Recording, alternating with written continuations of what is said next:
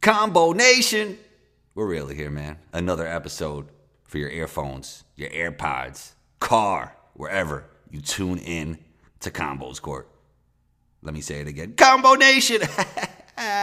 What up? What up? What up, everyone? Welcome to episode 298. You heard that right. Episode 298 of Combos Court. And I am Combo. Don't forget to rate, review, and if you haven't already, punch down on that subscribe button. Today's show is part one of my conversation with Matt Peck, co-host of the Locked On Bulls podcast. We talk current Bulls basketball, their offseason moves, and more. You can find Matt on Twitter at Bulls_Peck. That's BULLS_PECK. You know you can find me on Instagram at 12combo. That's ONETWOCOMBO. Intro music by Luca Beats. Let's get into it.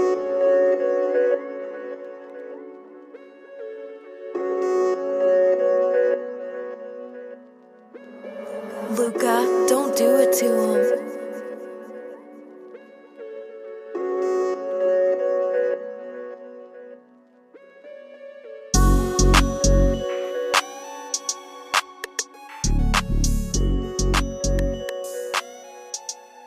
Matt Peck, co-host of the Locked On Bulls podcast. Welcome to Combos Court, man. How you feeling today?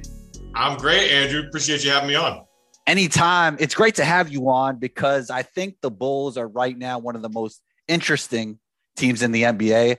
I'd say the Warriors are up there, the Sixers, because everything that's going on with Ben Simmons.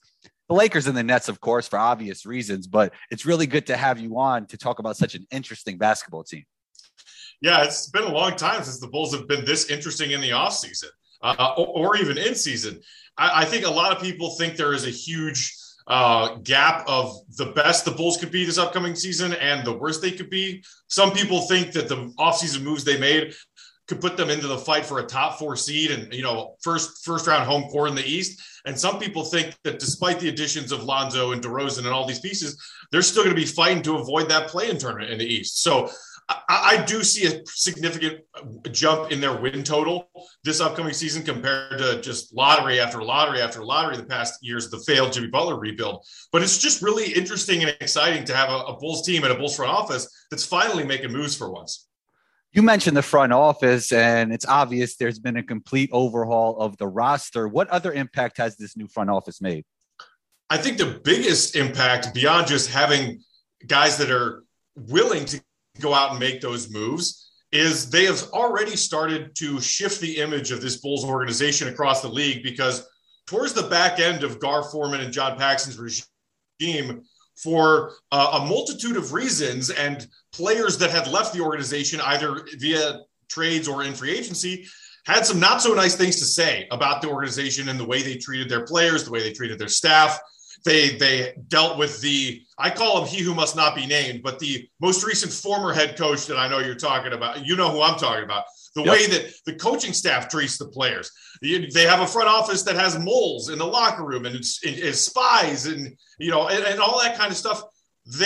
Arturas and Eversley, they have come in and in less than 2 years already shifted the public perception of this organization and how it's run. Zach LaVine saying positive things about, they asked me about the coaching search. They asked me who I want to play with. They asked me my opinions on all these things. And for the first time in a long time, you see big name free agents like Lonzo Ball, like DeMar DeRozan, actually choose to come play in Chicago. That is a huge shift from that past regime. And then the other big difference to me is the fact that this new Bulls front office executed not one, not two, not three, but 4 sign and trade deals, some of which included multiple teams in the span of one single offseason. The previous regime could not contemplate how sign and trades worked. You never got any sign and trades. When they did execute trades, they usually came out on the losing end of them. That's another big shift that has this organization heading in the right direction. You got a front office that actually knows what they're doing and how to put themselves in position to succeed based on the rules of the National Basketball Association. Is there anything good you could say about the job that Mr. Boylen did with the Bulls? I mean, I don't want to be mean, but no. I have nothing negative to say about the man as an individual. I spent some time with Jim Boylan when I was doing my post-game show for NBC for a couple of years. He is a nice man, but I do not think that he did any good for any of the players in that organization. And from some of the stories I've heard, he was a problem for a lot of people in the organization, not just the players, but team staff, people that worked in the meal room, people throughout that organization did not like him and were relieved to see him go. So no, I really don't have anything nice to say about what Jim Boylan did positively for that organization while he was their head coach. Okay, I want to shift to Olympic Zach because there's some that feel that it wasn't anything outstanding. It wasn't anything spectacular, but I would say that he did a lot of the things that some people were skeptical about him. Like he did a great job of playing off the ball. His defense have seemed to improve, especially from a team defensive standpoint. How excited are you to see him maybe bring some of that to the Bulls?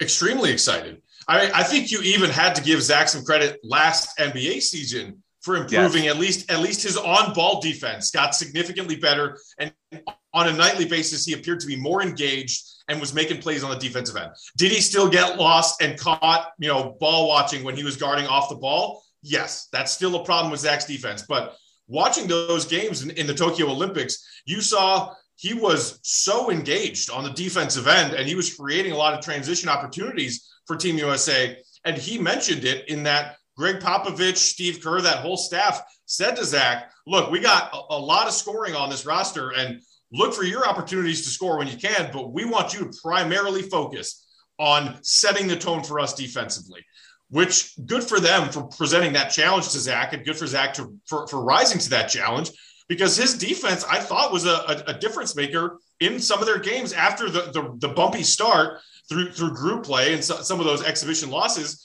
As they went on their streak of wins through the elimination rounds and won gold, I thought Zach's defense was a difference maker. So if he can bring that same focus and energy to this upcoming bowl season, I think it'll help the team. And the other thing that I think is a reason you will see that is because welcome DeMar DeRozan, welcome a full season and building chemistry with, Nikola Vucevic.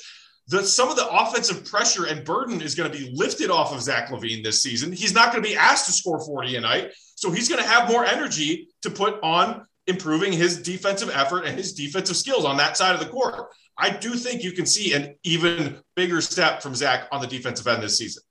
Yeah, you mentioned Vucevic and you mentioned DeMar. Who I'm most excited to see him play with is Lonzo, because I feel like they could weave in and out of playing on the ball, off the ball. And we know how Lonzo is as a defender and an improved shooter. And that with Zach, who's now seems to be able to play better off the ball, and his improving defense, I think that could be really interesting, that dynamic between them two. Yeah, when you did get glimpses of Zach playing off the ball last season, if it was Kobe running the offense or whatever else was going on, he is lethal off the ball. I mean, his catch and shoot percentages are through the roof. And, just go back and watch some of the tape from last season. It backs up the numbers. Zach, in that off-ball opportunities, not only as a catch-and-shoot three-point threat, but as a guy cutting off the ball, he also had some of the most impressive stats in the league as far as his deadliness when he was cutting off the ball and making backdoor cuts and cuts to the basket. You're going to see more of that because not only Lonzo Ball and his ability to make some reads and break down defenses with his passing ability. He's not like a true, Chris Paul type half-court offensive point guard, but he does have some solid playmaking. And DeMar DeRozan on top of Lonzo. You saw him really add that playmaking element to his game in his couple of seasons with San Antonio. He's coming off a season where he averaged nearly 7 assists per game, and DeRozan has gotten really good at breaking down and picking apart defenses. So both Lonzo and DeMar's presence, when they are sharing the floor with Zach, and Zach's allowed to just kind of roam and operate off the ball a little bit and not be forced to create either his own shot or a shot for one of his teammates every possession down the floor, Zach's off the ball is going to be deadly this season. I remember there was some talk about the analytic department didn't really want guys shooting the mid-range. Has the analytic department changed? Or what's going on with that? And I've always been, and I come from a player's perspective, but I always defended the analytic community because I think they watch a lot more film than people think. People think it's only the numbers, so I always defend them, but I just wanted to know where they stand in that department now.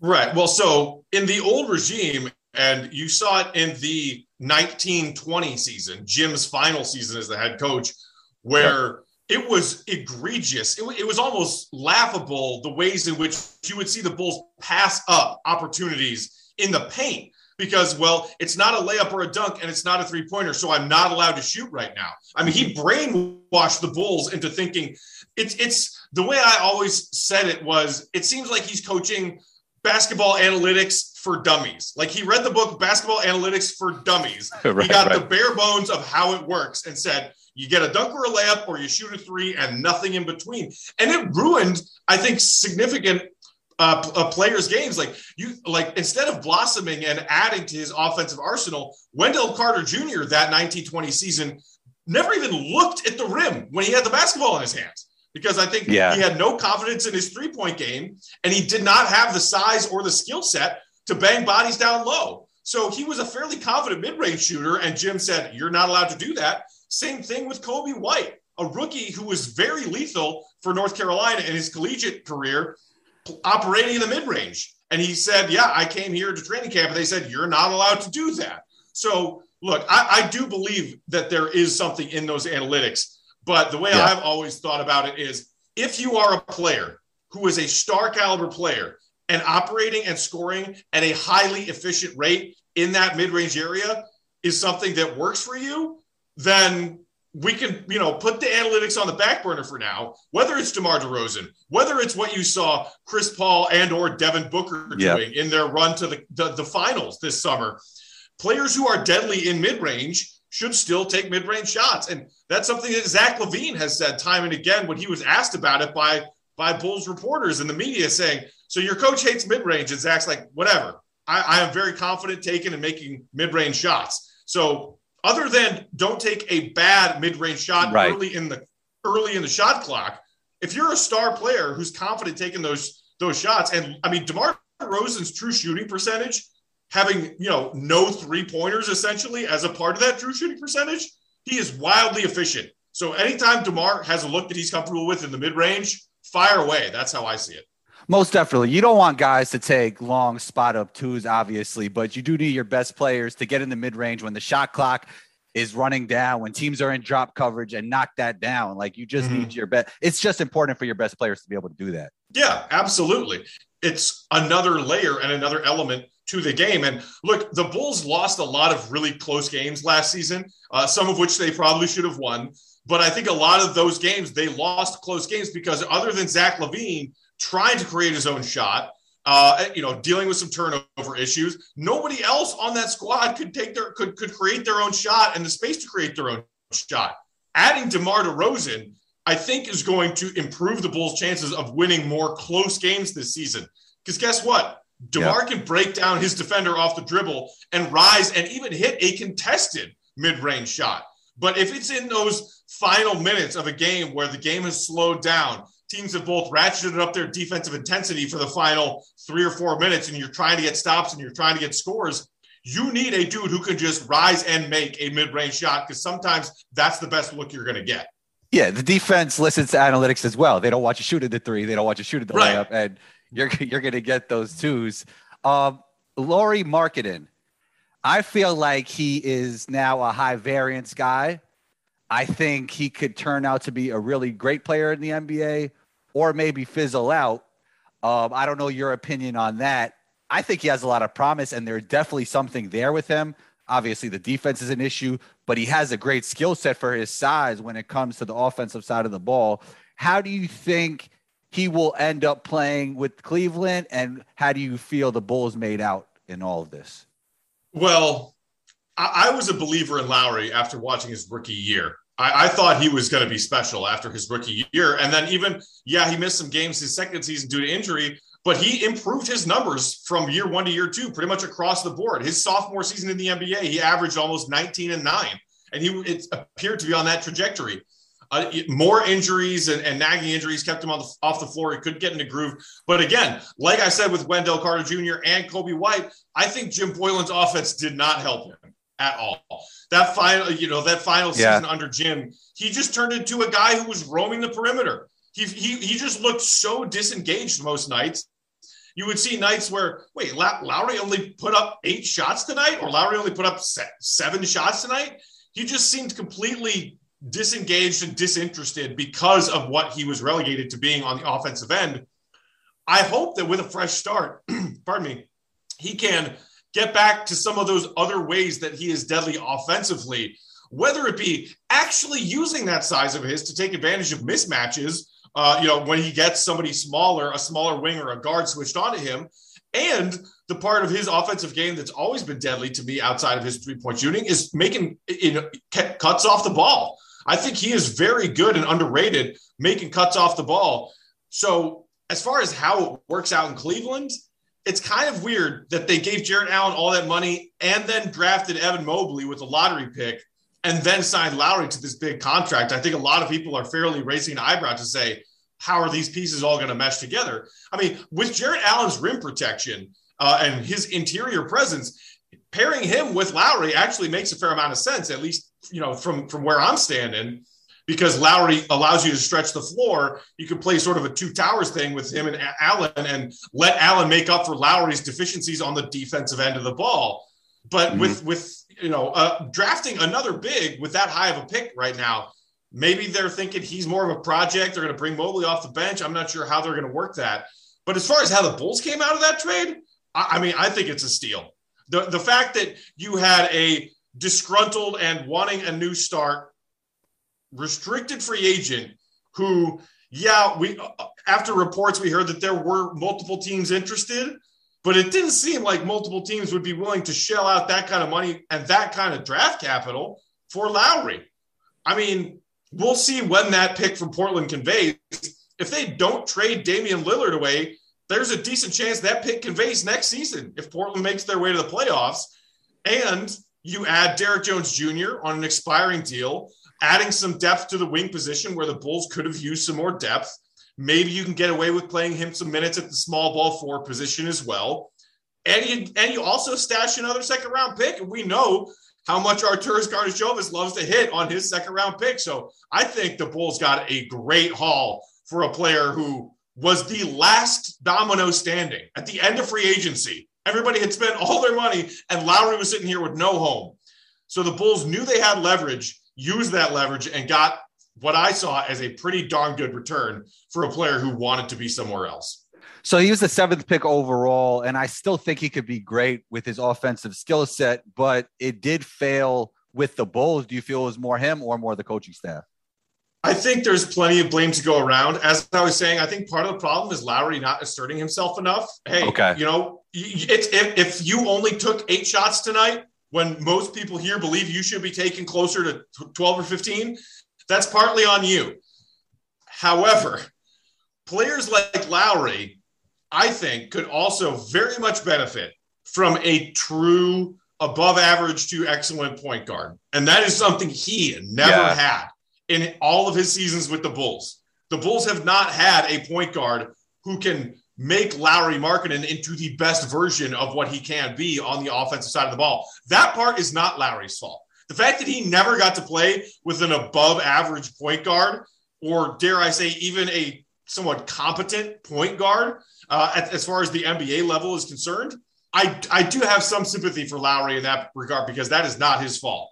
And Jim Boylen is not Lowry's fault. And Lowry is not the only person, as I mentioned, who suffered from Jim Boylen and his dumbed down analytics for dummies style of offense that they were running.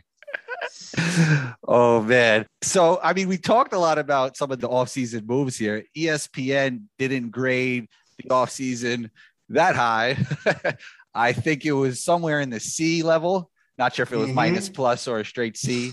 How would you grade the offseason? And are there any moves we haven't talked about that you were really happy about?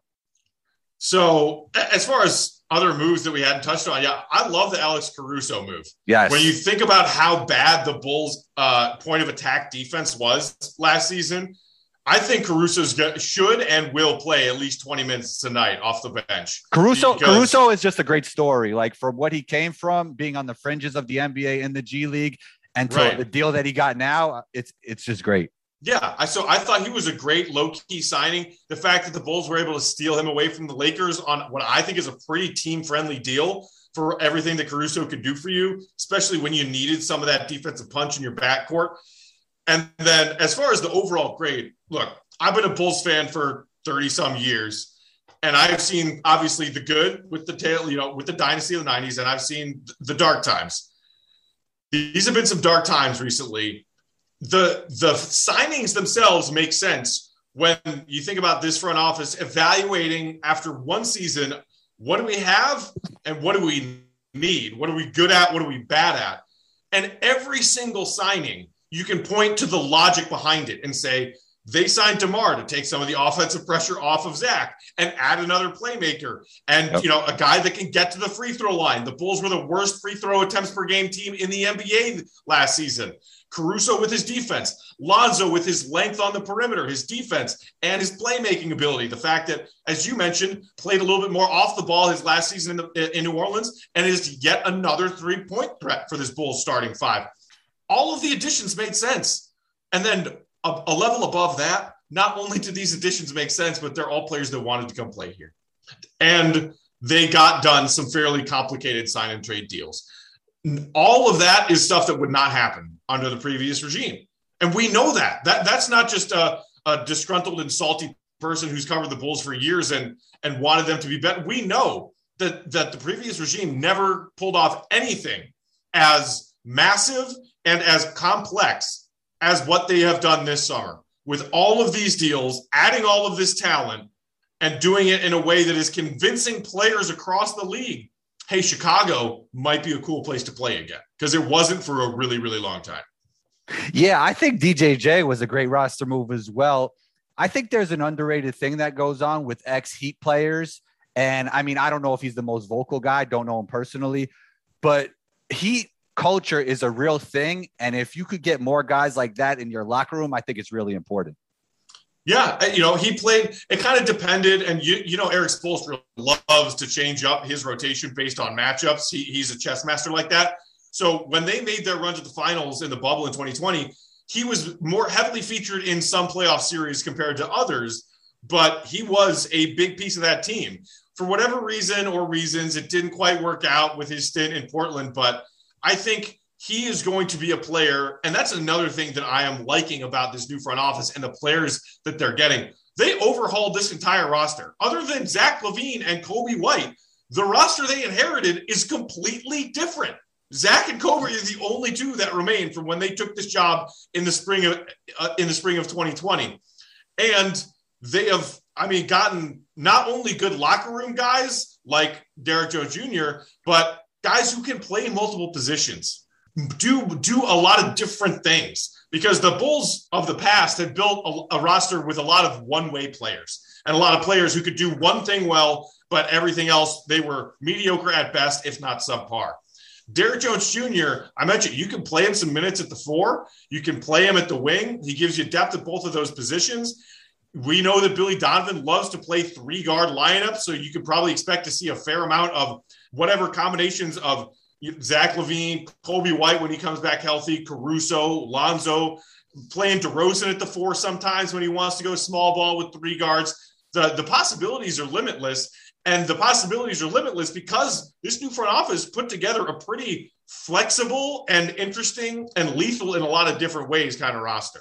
So when it comes to Coby, he was a guy that I really liked coming into the NBA when I was, covering the draft. We covered the draft often on this podcast. The only thing I'm afraid of with him is that I think he could take a leap, but I'm not sure if he'll get more opportunity this year because the Bulls are just deeper. Yeah, that's going to be really interesting to see when he comes back. And if he's still on the same timeline recovering from that shoulder surgery, we're looking at maybe, early to mid-December at best. And what will Billy Donovan's rotation look like while he's still on the mend?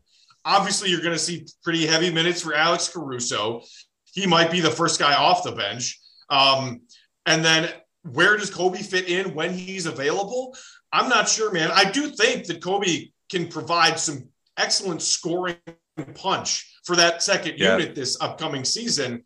we know that the can Kobe White be an NBA point guard experiment pretty much flamed out. Like, to his credit, he did look better when they went and got him an all-star big man to throw the ball to, because when he and Vooch had some opportunity to play together on the back end of the season, Kobe looked better in those playmaking roles and scenarios because he wasn't passing to Wendell Carter Jr., a 6'9" guy who can't catch basketballs and is afraid to look at the basket. He was passing to Vooch, an all-star big man.